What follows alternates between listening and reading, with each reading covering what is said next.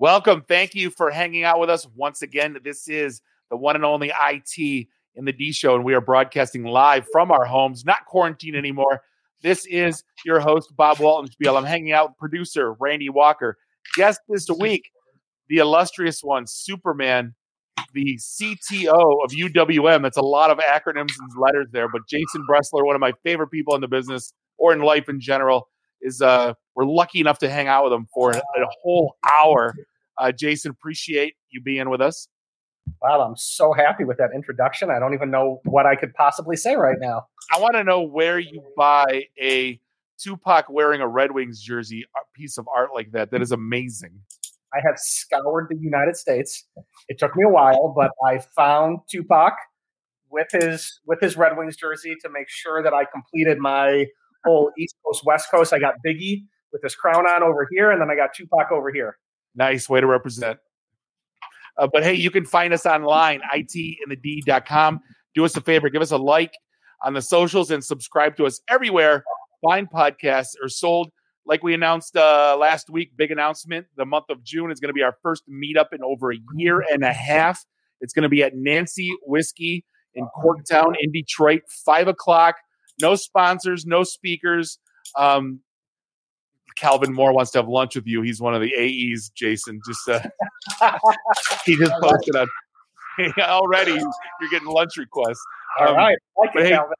Nancy Whiskey, we're going to be on the back patio. I'm going to introduce my dot card. My little my business my dream has come true. I'm not going to hand out business cards anymore. Jason, you need to get one of these. They're like $20, and you can tap the back of someone's phone and dump all your info on it that you want, but you don't have to hand out cards anymore. Why would I ever want to get something like that? That just seems like it's opening up just a Pandora's box. Yeah, I mean, for sure. Either that or you have a shoebox full of business cards. Take your pick, right? Yeah, for sure. But so what did you anything you watching this weekend? We always kick things off with TV.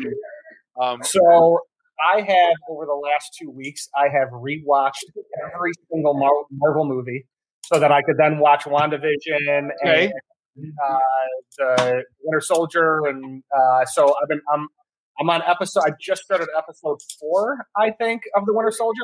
Yeah, so that's been my life right now. Oh, wait, no. Also, I have been watching my 600-Pound Life. I just discovered that show. Holy crap, is that the greatest and most depressing show I've ever seen in my entire life. Like, both things together. It's this great dichotomy.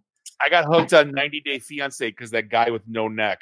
Oh, my God. Yeah. Big Ed is the greatest thing ever. Yeah, sure. He puts mayonnaise in his hair. It's the best. He's so awkward. You can ask him anything, and he just wants to give you toothpaste. It's the best. I don't know why he doesn't already have his own show. Like, that guy needs to be. For sure. So, hey, before I totally forgot, but as it's customary now, moving forward with the IT and the D Show, we got to do a shot to the one and only Dave the Geek Phillips. This is our favorite Baron Jaeger. So, miss you, buddy. Cheers to you. Whatever you're drinking, shot for Dave. So, cheers, Jason. One of the stories this week. I've been laughing. First they came for the pipeline, our gas, and then they came for our meat. And this week they're coming for our news and our TV. And I think it's time to wage war now. So if you don't know what I'm talking about, 3 like local TV stations got hit with ransomware, and they've literally been offline for 3 days. And if you're an IT guy at home, you're grabbing your forehead right now, going, just revert 15 minutes back on your storage, but it's not that easy. Like, what the hell is going on right now? Are people just not protecting their stuff? Don't have DR in place or disaster recovery plan? What's your take on all this garbage going on? So I don't think it's really a disaster recovery plan problem. I think, honestly, what the issue is a lot of people have not invested in security for a really long time because they haven't had to. Like, you get to a point where your company says, I think we're okay. We've never had an attack.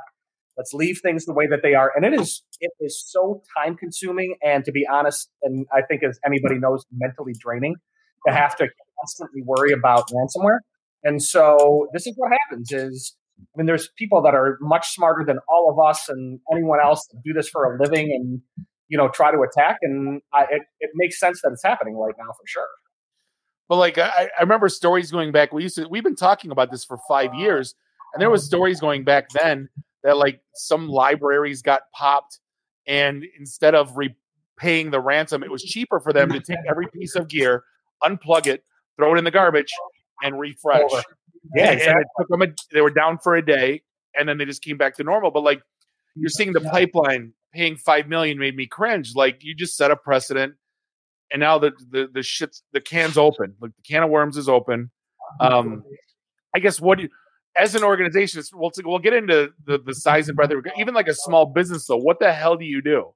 I mean, other than constant communication, backing up your stuff, That's the first thing. I mean, obviously, back everything up. There couldn't possibly be a better, case for cloud infrastructure and cloud computing, no matter how small you are or how big you are, to actually try to let somebody else handle a decent part of it. But then also, everybody preaches all the time security awareness. And if you can't spot it with your employees, with your team members, yourself, and how people are getting in the easiest possible ways, you're really shooting yourself in the foot. I mean, that's really what to be honest, that's what almost all of these boil down to. I saw a stat today, and I don't know, stats are made up, 98% of all stats are made up on the spot, but it was saying like 91% of all of these breaches are through someone clicking an email that they shouldn't. Yeah, for sure. Like 38% of people who have amazing beards use oil to make sure that the beard looks nice and thick, like both of you. So I absolutely get it, but that's what happens. It almost always comes through an employee clicking on something that they shouldn't do. We had a client today, and I won't say who they are, but there's instead of a double letter, they put in a triple. They registered the domain with a triple letter in the middle. Like let's say it was a M and there was 3 M's.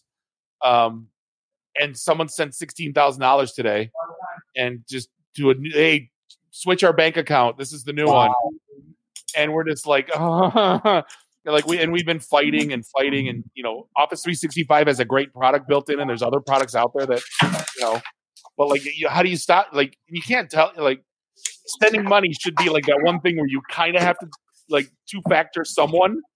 Right, exactly, but it doesn't exist for almost anybody, and it is so most people are not sophisticated enough to even see the smallest amount of either ransomware, spyware, or spoofing at all.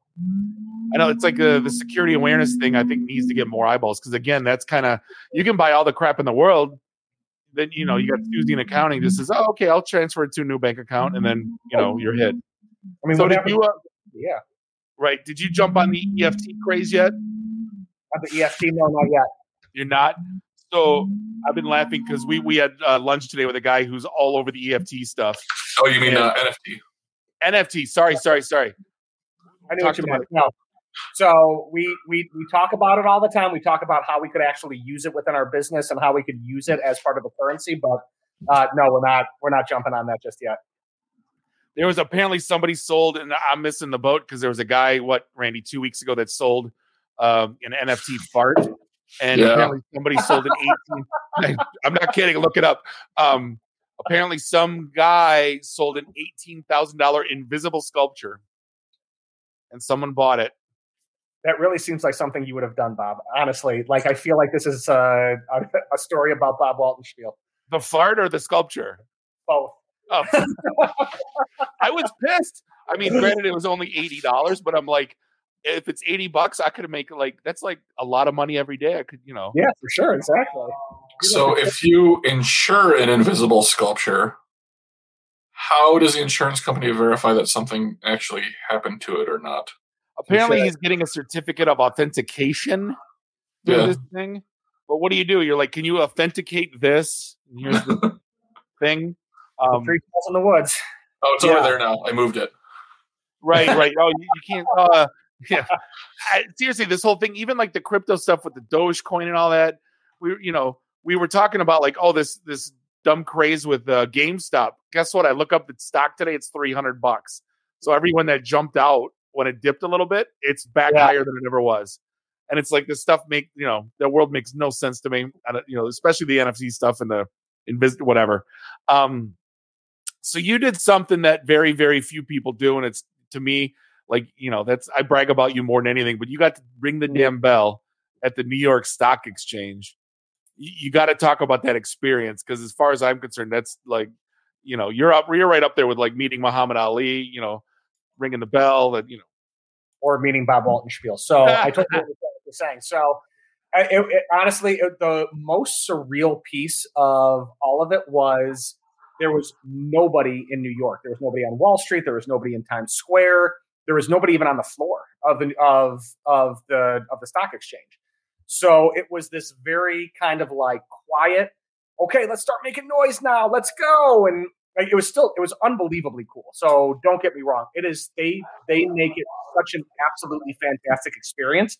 But during coronavirus, it was just so surreal and strange and still amazingly cool. But yeah, I don't know. Like, I don't know a good way to put it. I mean, I've never felt more proud in anything in my entire career just to be included in anything like that, to be honest with you. Yeah. Very, very strange overall. So is the floor closed? It's not like Trading Places, everybody with paper and screaming buy, sell. Well, it was completely closed when we did it. So this was like January 22nd when we went public. And so there was nobody on the floor. They had, like even Jim Cramer's desk, we were looking down on it. He wasn't there. They had a couple of other like closed interview sections, but otherwise it was just us. That's crazy. But still though, that's just for the photo op alone. Just to say like I was there and take a picture with the bull and the bear and It was very cool. Like, again, I feel like I had nothing to do with any of this. It was all, like people smarter than me and the people that, even in IT that are so much smarter than me that actually did everything. But it was very cool to represent for sure. So one of the things I've been thinking about we've had conversations more than we care to admit, and usually it's goofy stuff. But like, I think a lot of people would like to know like a day in the life, like, or I guess let's even take a step farther back. The people that have aspirations of leadership or being a CTO, there's tons, we always talk about the path, and it starts with level 1 help desk, and it kind of, builds up from there. And then you get to be a sysadmin, an engineer, and you maybe, aspirations for the roof or for the ceiling, but like getting there, I guess, talk to me about, that process. Is it a little bit luck? Is it a lot of, having gift of gab and a technical acumen? Like what's the, the total package? Bob, do I seem like I have the gift of gab? Yes. Really? Wow, you could never say that. You could get when you get in front of a room and own the room for a half an hour. Yes, you got it. Gift of gab. You're adorable. Thank you.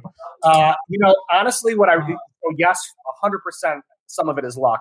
I would say that 93% of it is hard work and literally seizing every single opportunity when it comes, even if you fail. And that really is the biggest thing is I will jump onto anything at any point if I can learn it myself. If I can, I'm big on learning through osmosis. I hate like certifications while they mean things and degrees mean things for sure. It shows that you can sit down and study and learn and listen. More importantly, if you can actually just jump in, if you understand human beings, if you understand the value of work ethic and you understand problem solving and you care about the work that you do, that's how I did everything. Like I started having no idea about anything and calling Microsoft and learning networking all on my own. I tried to do my CCNA, which was maybe one of the hardest things I ever did. And I don't really care for details. So I just scrapped it. And, I asked everybody that was smarter than me for more information.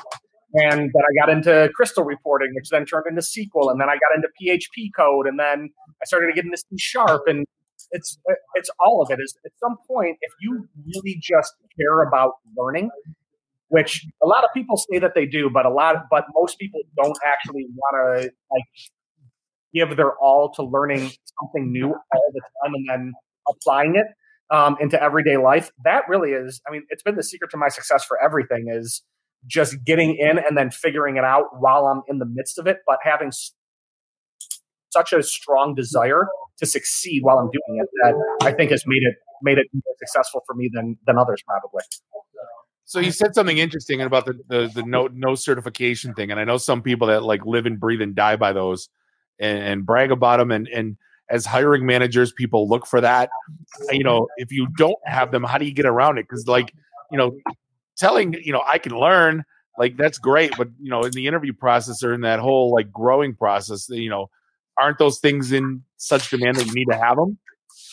So yes and no. I think the thing is if you find a company that's willing to invest in you the same way that you're willing to invest in them. So I've been doing this for 25 years, only in technology, only in mortgage companies. I've only been at 3 companies. Well, I've done all of that. And so I'm a big proponent of sticking it out. And hey, if I'm going to be loyal to you, then I hope that you're going to be loyal to me. And if you can find a company that'll do that, the thing is, if you're going to throw yourself into anything, as long as you're a domain expert in that company, you can really grow in a ton of ways, especially if you're willing to get strategic about, okay, I understand this ecosystem, I understand this setup, but now how can I take it to the next level? And how can I do that on my own? Like, what do I need to learn? Like, how can I go research? It's a lot easier when it's like a smaller sphere instead of taking the entirety of, let me learn everything about the Cisco 8825 that just came out and exactly how to apply the firewall to it and all of the rules behind it. But if you learn what it means to your company and how you could actually increase speed and security and things like that, well, then you become much more valuable to the company that you work at. And hopefully they value that and then want to continue to promote you because of that. So what's your take on reading videos, tutorials, labs, hands-on, hands-off? What's your, because I know a lot of people that do it 20 different ways to skin that cat. I guess what works for you and what would you recommend for someone that's level 1 help desk right now that wants to be a god in the industry? I mean, so I would say the very first thing to do is if you truly want to, and again, you got to be happy where you are. You got to trust the fact that people have your back. But if that's the case, the very first thing, and I say this all the time, is raise your hand and say, I have no damn idea what any of this means. Can you please show me? And so that's the very first thing. Because watching tutorials and videos and trying to set up labs only goes so far because it's such a controlled environment. But if you can get into a real life environment, even if it's down, at least there's something that you can play around with in some sandbox where if you're in some kind of safe space, you learning through that means in something that you already have some kind of level of knowledge and understanding with takes you so much further than trying to watch a tutorial, setting something up at your house, and then hoping for the best the next time that it happens. However, if you're not happy where you are and you're just looking for the experience and the understanding to have a good conversation when you get interviewed, then great. Yeah, setting up a lab and watching videos and being able to actually talk the talk without being able to walk the walk. Sometimes you're in the door, but then again, those are the kind of things that can lead to very fraudulent type of resumes and build up. You get in there and you're not a super strong work ethic type of person who's willing to just put their head down and figure things out. Yeah, and that's the thing. I think right now, because you think about it when we started in the business versus now, the 96, 97 versus now, between the Coursera's and the Khan Academies, and you can get Harvard degrees now at home. There's a YouTube tutorial on everything. I don't want to say it's overload, but it kind of is. Like, where the hell do I start? For sure. But I mean, and Bob, this is the thing. And, for anybody else watching, I'm sure, a lot of people know, but when I met Bob the first time, sometimes people just when you have the understanding that you know a lot, but you also have those innate skills. It's finding the right match at the right time. And again, the first time I met Bob, I'm like, Bob, and we had only met for a couple of hours. I'm like, you need to come work for me. You do. You have this innate skill. You're great at talking to people. You have a good enough technical expertise and understanding. And Bob crushed it. That's the thing. It's seizing every single opportunity. And again, Bob was just another opportunity where I met you, and I'm like, and you and I meshed, right? Even the first time that we met, we clicked. We had a good, we liked each other, and so it worked out well. It worked out well for you, and it worked out well for me. And that's those are very rare in this business. Sometimes you meet somebody, you click. Sometimes you meet somebody and they go, I would run through walls for you. And sometimes you meet people and say, I don't mind hanging out with you. And it's that rare thing when you get kind of all three, where right. I not only want to run through walls for you, I want to, but yeah, that was, like I said, friends for life. I, appreciate the opportunity. And that's one of the things I wanted to talk about. From what I hear, the team, when you started at UWM, how big was the team compared to what it is now? Because I heard you guys, it's bananas right now from everything that I'm hearing. Yeah, so we were 200 people. I just had my 5-year anniversary last weekend. So we were 200 people 5 years ago. We're just about to hit 1,300 team members inside of IT now. So that is stupid, reckless growth for sure. But, again, it's a good mixture of technical, non-technical, socially awkward, not socially awkward. It's bringing all those things together. And it really is just managing the people. And that really is the most important thing. When you talk about technical, non-technical, introvert, extrovert, I always, I wrote something on leadership not that long ago, and I said it's kind of like Super Friends, where you don't need Flash to be the alpha because you already have Superman and Batman. You don't need Superman to talk to fish because you have Aquaman for that. But how do you figure out that group of people are gonna mesh? It's a very delicate, intricate thing. With getting the pufferfish, where if you have two alphas going at it, or you know what I mean, or just all introverts that won't talk. How do you put those pieces together? I mean, I think the thing is if you recognize at least at a high level who you have, and that's a very difficult thing to do, to recognize personalities. But if you can do that, it's then throwing different people in and then telling those people. And again, very good. And I think Bob just wants me to talk about how great he is, but I will. No, how great you are. Finding somebody and saying, "Hey, I need you to bring these people together. And this is what I think that I have, but I need you to take them from here all the way up to here." But you gotta actually, and I know this is a very difficult thing for most people to do, but you gotta be able to recognize in other human beings and then tell those people what's really good about you. And again, it was Bob, the first time we met, I told you, I'm like, dude, you are awesome. You got a good technical expertise, but you could literally talk to anybody at any point and make them feel like they are the most important person in the world. And that's exactly what happened, right? You came in, you already had it, but when somebody tells you, "Hey, I see this in you and I want you to do that," it gives you a little more confidence and power to get in there, and have a bunch of first dates with a bunch of people that work for you and get them all to mesh and feel empowered to be able to do that. Yeah, and that's one of the things is having that and then learning what makes them tick. Because we talked all the time. There was, especially during COVID, we learned a lot about who was massive overperformers when they were allowed to code at 3 a.m. Right. And be, and kind of left alone versus the ones that, had to come in, and were getting bugged all day and too much distraction and stuff going on. And it's getting them isolated. You know what I mean? But it takes 6 months, 9 months, 12 months to figure that out as to who does what the best. Right. Yeah. I mean, for sure.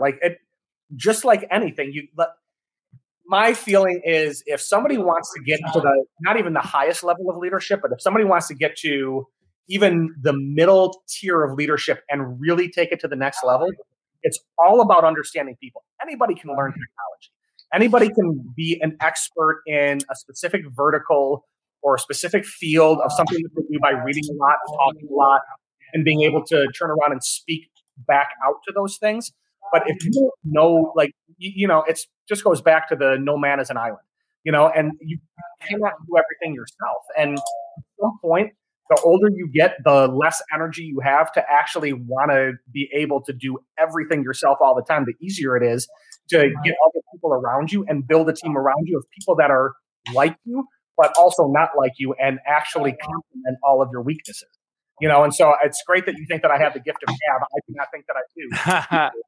And so that actually made it much better for me. Yeah, and that's one of the things. I have my worst trait is remembering names. Sometimes it takes 3 times. Sometimes it takes something unique happening. It depends. But you need to know 1,300 people's names.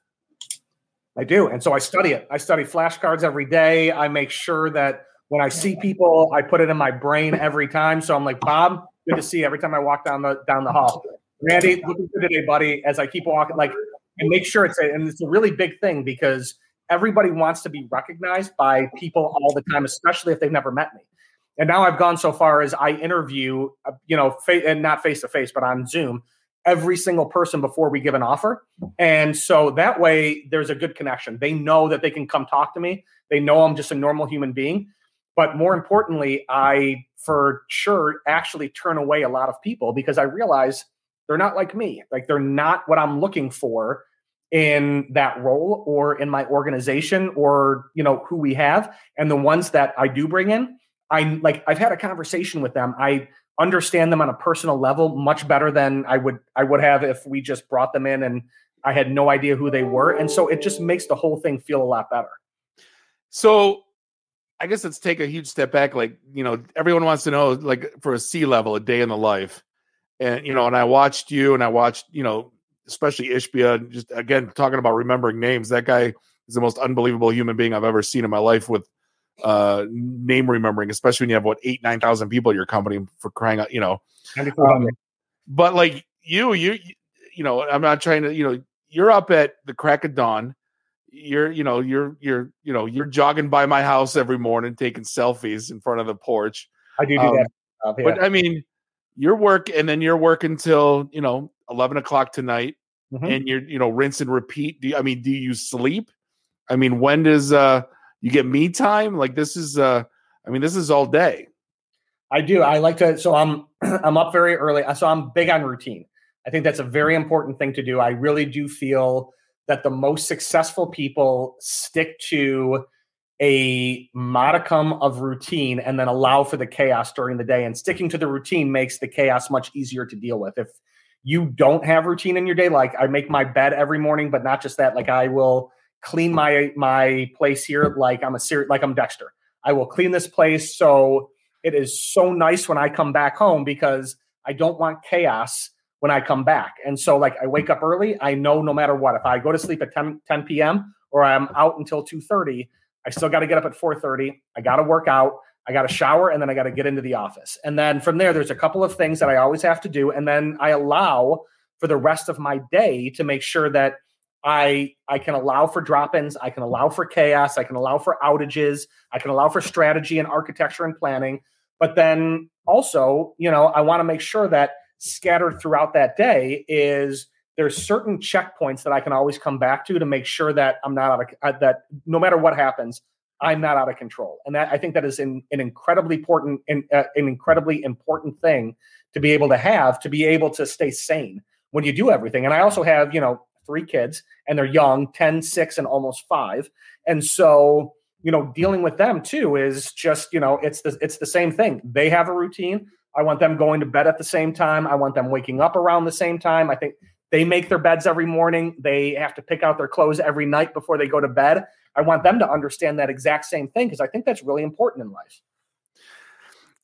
I was going to be funny because I'm so not that. And that's probably why you are where you are. And I'm more, I wish I was you. I do. I wish that I was you.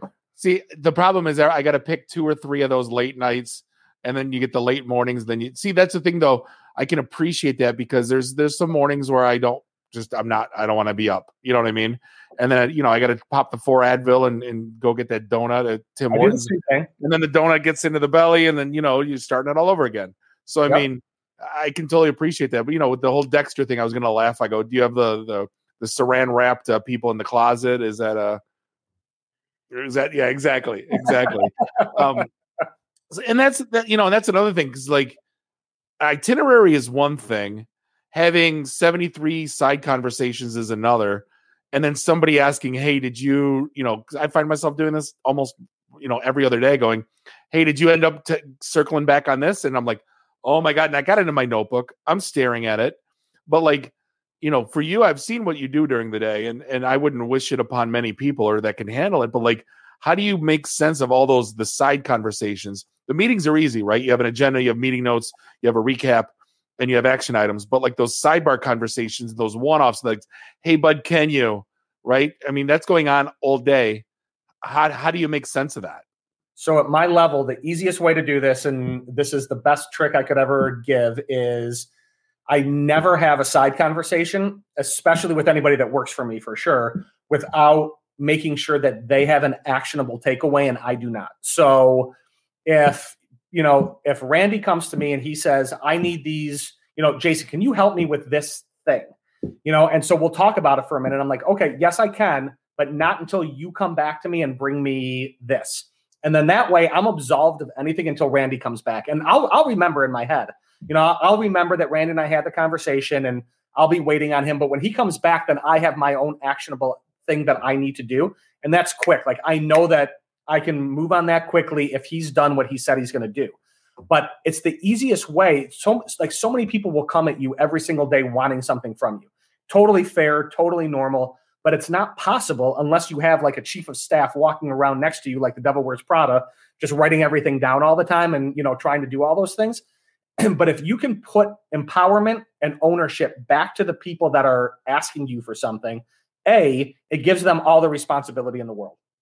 So, hey, you can come to me with anything you want, but I'm going to ask you to do this thing first. And if you come back to me and show me, and hey, let's talk about and if any of you have watched my 600-pound life, I love the fact that this doctor does this all the time. He's got these 600, 700-pound people that come and they're literally dying and they want anything. And he's like, hey, here's all I want you to do. In the next 30 days, you have to show me that you can lose 30 pounds. If you can lose it, I will do an operation.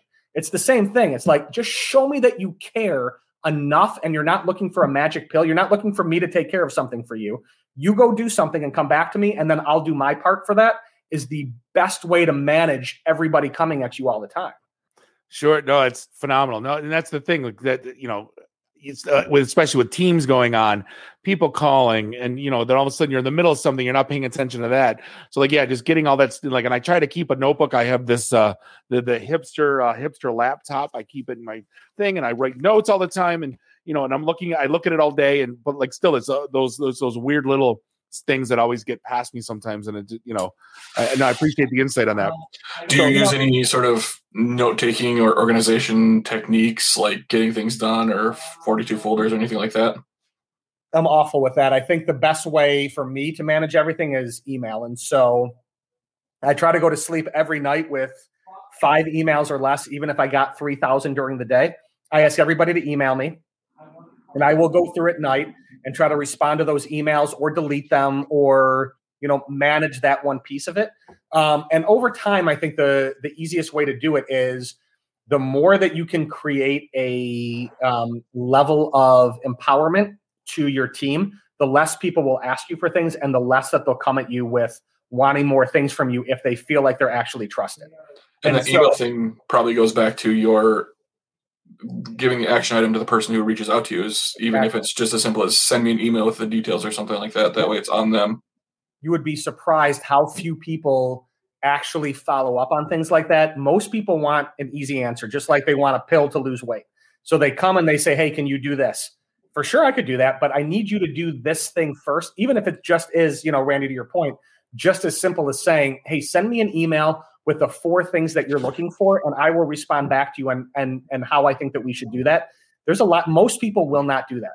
They're just looking for that really quick fix. I think the thing is overall, and hopefully, and at least I guess I could point to you, Bob, and this one piece of it is the more time you spend with people and the more that they get to feel that you actually care about them, the less they start asking you for certain things, the more they feel like they would do anything. I would hope, Bob, at this point, and I'm sure that you do, based off of our relationship, but just like you and just about anybody that would work for me, I would do just about anything for you, right? Oh, yeah. When you need something, I'm always like, I got you, I know that you've been there for me, so I for sure have your back.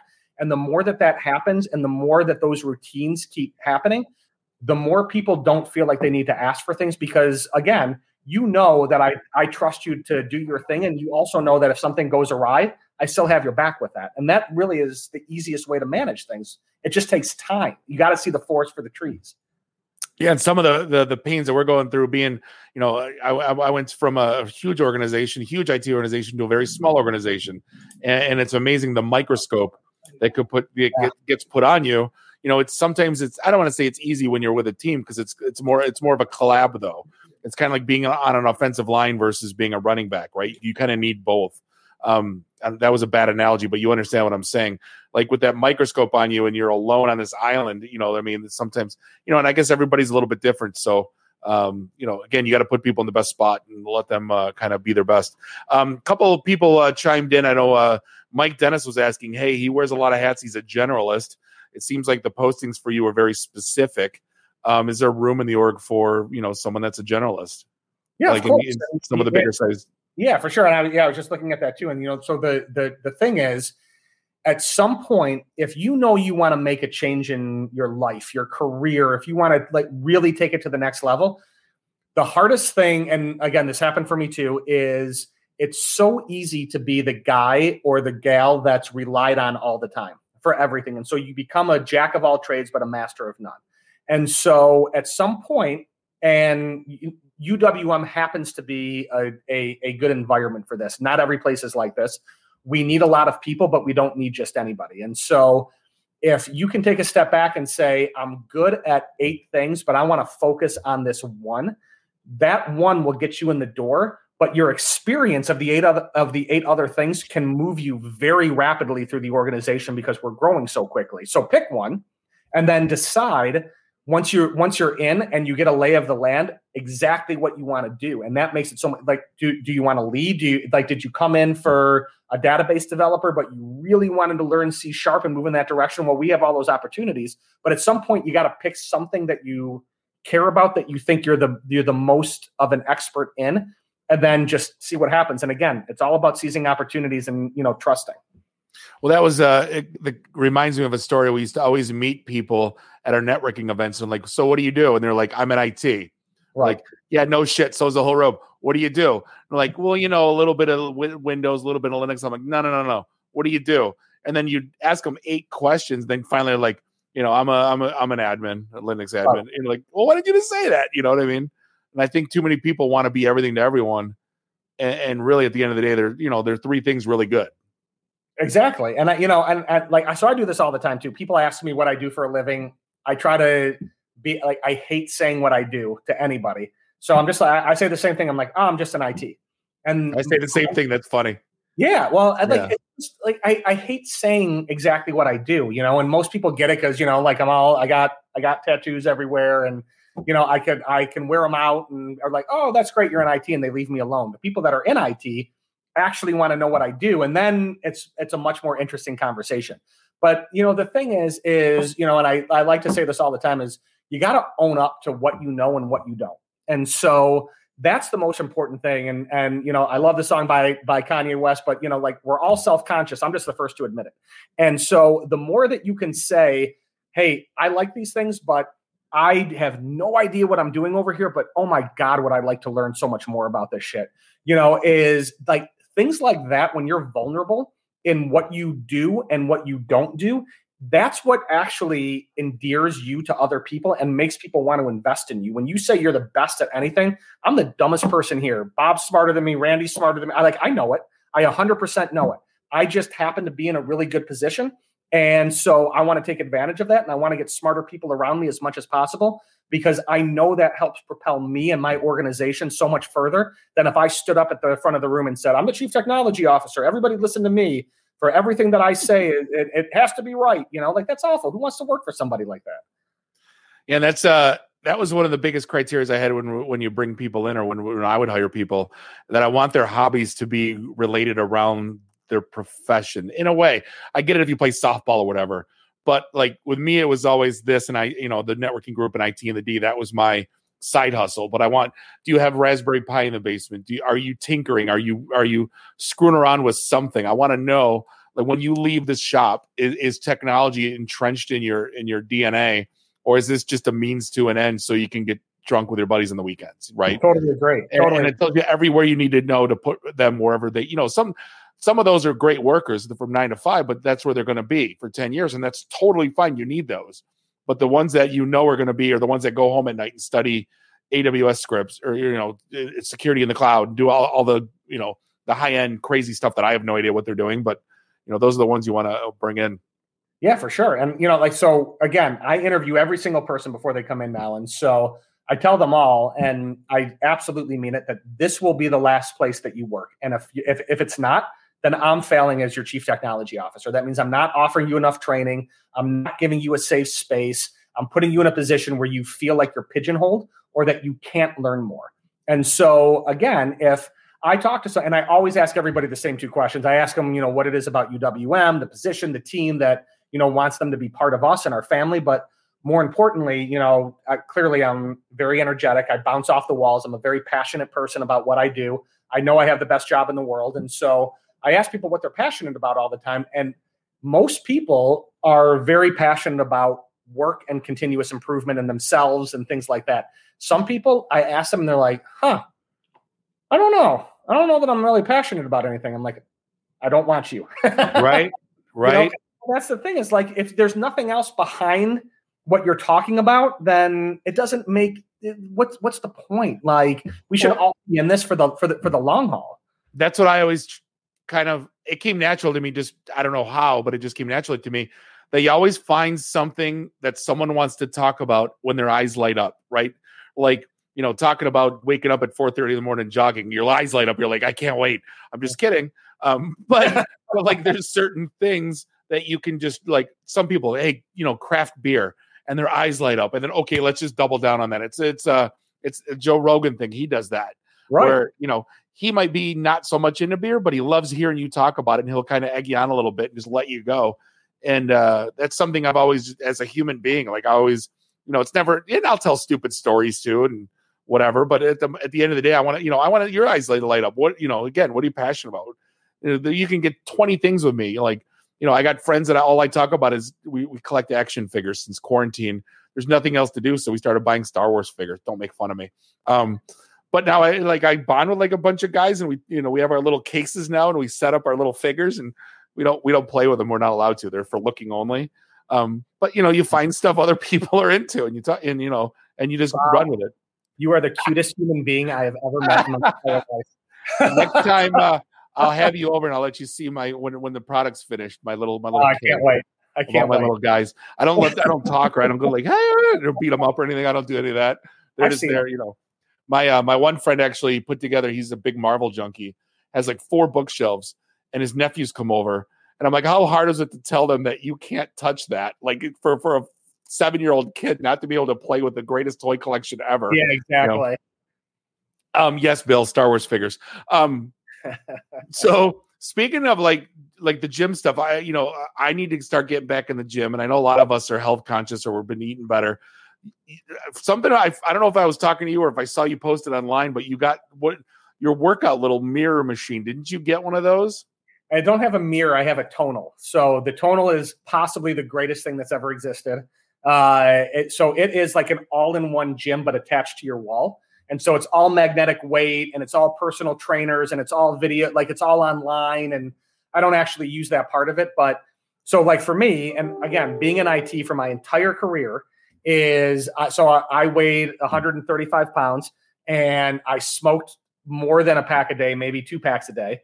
And it wasn't until I was like, wait, hold on, 135. Yeah, I remember when I was in 6th grade too. 135. Get out of here with that. Bob, 6th grade. Come on, you were like 4. But yeah, but true.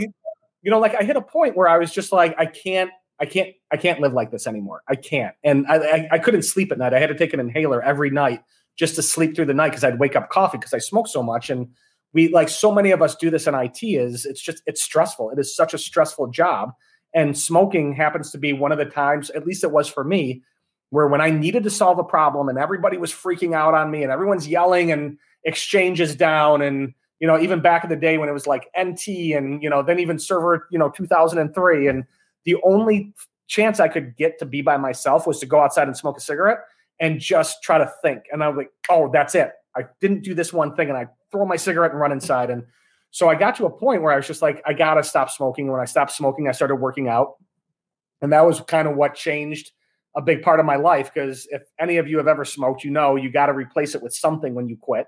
And so I didn't want to eat. So I ended up working out. And the tonal is just absolutely fantastic. I love it. I love to run too. And I shouldn't say that. I hate to run. I just have gotten Nobody likes running. Nobody likes running. I have gotten to the point where I know that it's good for me, and I like to push myself a little further every single day. I like to make myself just a little bit uncomfortable every single day in something, and running is a really good way to do that because running sucks balls. It really does. So, before my knees got trashed, I could do it with a basketball in my hand. Like I used to play a ton of hoop when I was younger. And if you put a basketball in my hand, I never really worried about the running or the steps I was taking. And then if you say go run, I'd go 10 feet, and I'm like, all right, I'm done. Exactly, because it's boring. Yeah. I mean, and even to your point, and Bob and I live very, very close to each other. Is it was fun for me to run by Bob's house and take a selfie, send it to Bob, and tell him, hey, I wish you were out here, and then keep running, because like you got to find something that can actually keep you going when you're gonna actually make a change like that. And then 2 hours later, I'm waking up, and then yeah, exactly. But still, it was nice that you woke up to my face. Yeah, right, exactly. But how I used to keep myself occupied running was always just watch a TV show or something, distract myself so that I wasn't paying attention to the running. I was paying attention to what I was watching. So that's how I caught up with Archer. Yeah, for sure. Isn't there a new season of Archer? August 25th. Okay, all right. Never got into it. That was Dave's thing. Yeah.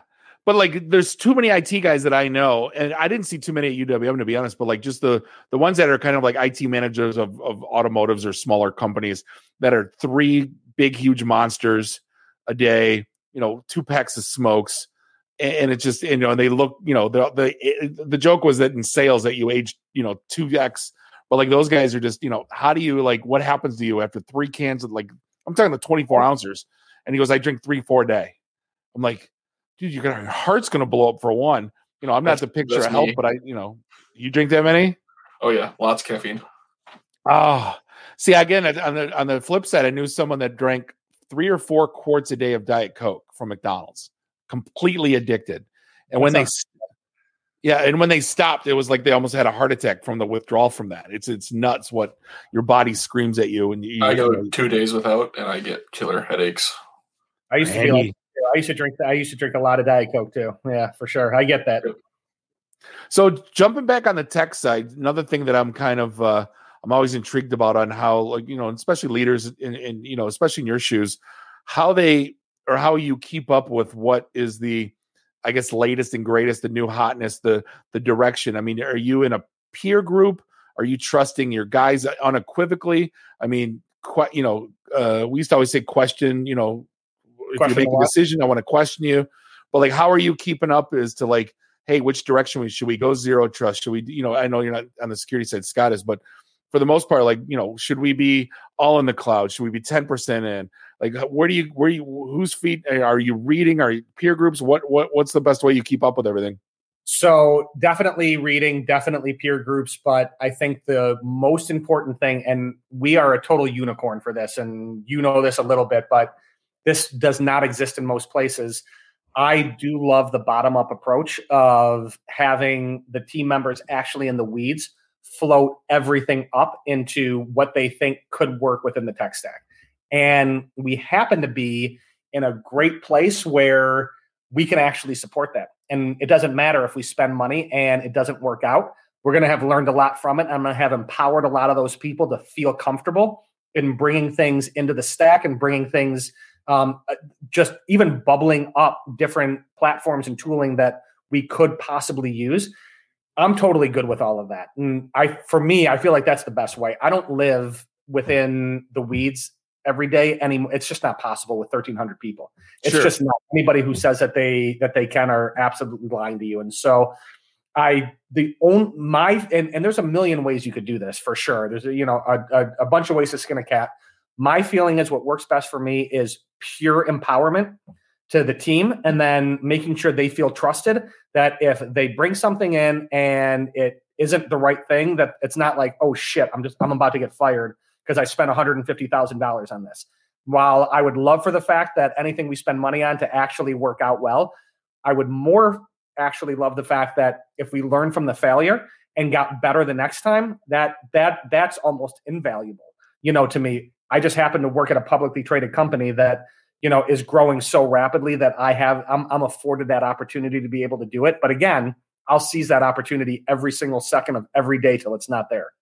Because that was the running joke. This is back in my old days, at Cisco. And it was like our CIO went on a plane, bought CIO magazine, and now said we need to be in the cloud.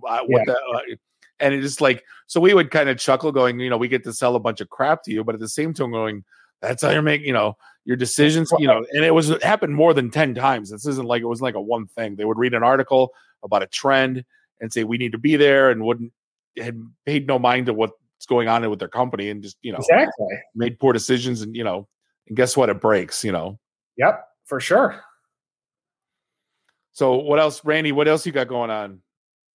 Randy, you got to put Randy on mute. He's like, I don't know what you're hearing, but anybody staying up tonight to watch Loki? Oh, it's tonight? It's Wednesday. So, 3 a.m. Am I the only one that thinks Loki is like a Marvel quantum leap? It's like, we got to go in the past and change things so it's better. It looks like a cheap quantum leap. It looks like that from the trailer, but they're going to subvert expectations. It's got to be completely different than what you're expecting. I don't know. He's like a less good looking and fun Scott Bakula. Totally. I totally. Now, what do you think of? See, you roughed through Wanda. I quit after episode 1. Then I saw the buzz on social that you had to make episode 4 blew your mind, and then I rocked it out, and I loved it and I hated it at the same time. What was the same way? It was silly. Like the whole thing was silly. Although I love that they brought back Evan Peters as Quicksilver. I thought that was fantastic. Loved him. I mean, that was absolutely fantastic. But overall, I mean, I love Paul Bettany. So I love when Vision's back. I love the character, but again, I don't know. It's just like, for me, it was just a little silly. See, now what my problem was, Dave used to always trash on me, but every time I watched an episode, I would watch Screen Crush on YouTube, and they would do like the 53 Easter eggs you missed. Yeah. And there was so much minute detail on like this graffiti on this wall that was in reference to, and they would know these, like, this came from the license plate was because when Wolverine was in this town, and that was the episode number. And we're just like looking at this going, I hated it for WandaVision, but I loved it for Mandalorian and for Falcon Winter Soldier.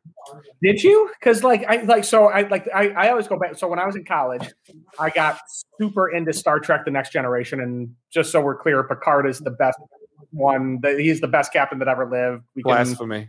Yeah. Shut up, Bob. And Kirk. Stop it. It's not even not even close. Come on, Bob. You just sound silly now.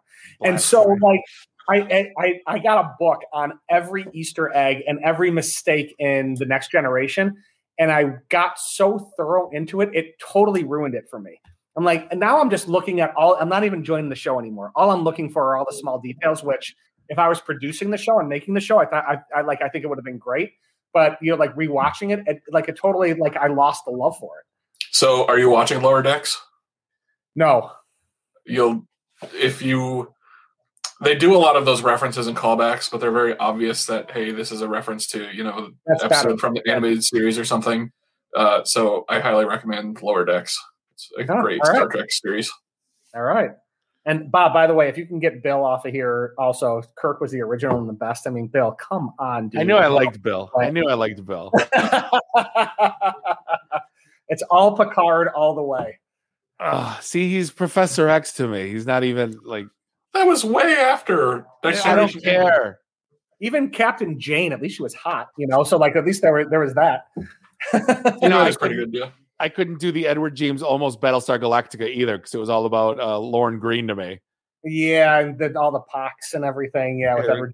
I know, I get it. Yeah. How do we save these kids? That's all I thought he was going to say next. So, hey, we're getting to the top of the hour. Anything else you want to talk about, or you want to get cut loose? Get back to we could do a couple of things. We could talk about the T-shirt. We could talk about the sports jacket. We could talk about the beard. The fact that you're not wearing your PBR. Have you ever worn it in any of your podcasts? Your PBR jacket? No, not once. Why? I don't know. All right, for next week for you. Well, I also don't like that. This is episode 398. You couldn't have waited for episode 400 for me. We could have made this more special. The first guest I booked is actually Greg Garrett from CGS. I think you know him. Oh, yeah, for sure. I know Greg. He booked out like a month and a half when we started rebooking again for the show. He's like, I'll take this day. And, and that ended up being 400 because I did an interview last March with Anthony Michael Hall. It was probably one of my, I know I love Anthony Michael Hall. He's great. I totally do. Candles, but that's it. But okay. And I totally need Johnny something. I got through it without making out with him, which was a complete win on my part. But I wanted to bubble that back up or circle that up. But I'm like, nah, we'll just run the show. That's fine. because like, over the course of the years, we've interviewed so many.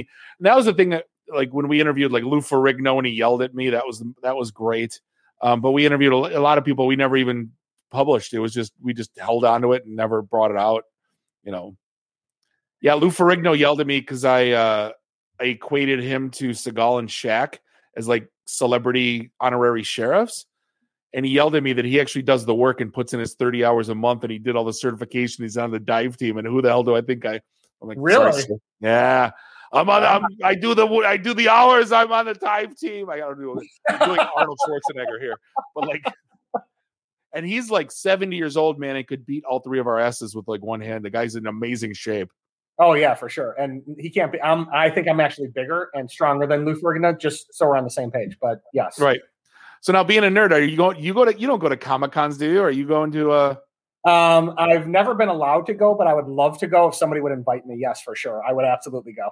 I'm inviting you. I think we're not going to get a booth. We're just going to get a press pass this year to Motor City. Oh my God, I would love to go. I'm not kidding. And then my new favorite one is Astronomicon, because it's a super small venue. Like, the celebs aren't in like Cedar Point rat mazes. Like, they're all just hanging out at the bar. Yeah. I ended up having a conversation about Detroit pizza with someone, and then I walked by him, and it was Michael Myers from Halloween. Really?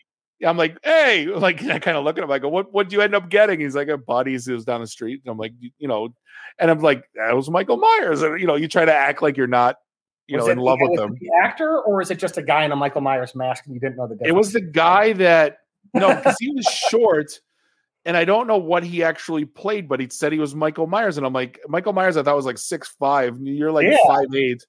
I think it was like his face when he took the mask off in like 4 or something. Yeah, right. There's all these obscure, like Star Wars always had. It's the puppeteer from episode 1 on the one character that you don't even know who it is, and they act like they own the place, It's like, but no, the Astronomicon is done by the guys from Twisted, from ICP or whatever. Okay. They bring out horror people and wrestling, and it's just an amazing collection of people. Like Bam Margera was there last year, and sitting next to Dee Snider and Anthony Michael Hall. So yeah, it's good. It's good times. Nice. So, hey, you don't want anybody hitting you up on LinkedIn, do you? So I'll save a post in that. You for sure can hit me up on LinkedIn. Absolutely. All right. I'm already connected with you, but anyone that wants to connect, Jason Bressler, seriously, appreciate it. The IT guy from UWM. Cheers to your continued success, and I sincerely appreciate our friendship and the time you spent with us. Me too. And, so, hey, we're going to wrap things up for episode 398. Sorry, we can call it 400 later. You want us to save it for 400 and put Greg 398? Oh, my God. Could you? It would be so much fun. I'll tell him. Hey, we're gonna wrap things up for episode 398. Honestly, we can't thank you enough, Jason. We appreciate the time. Jason Bressler, UWM. On behalf of myself and Randy, do us all a favor. Drink up your drinks. Get your phone numbers. You don't got to go home. You just got to get the hell out of here. See you next week. Drive careful. Beat it.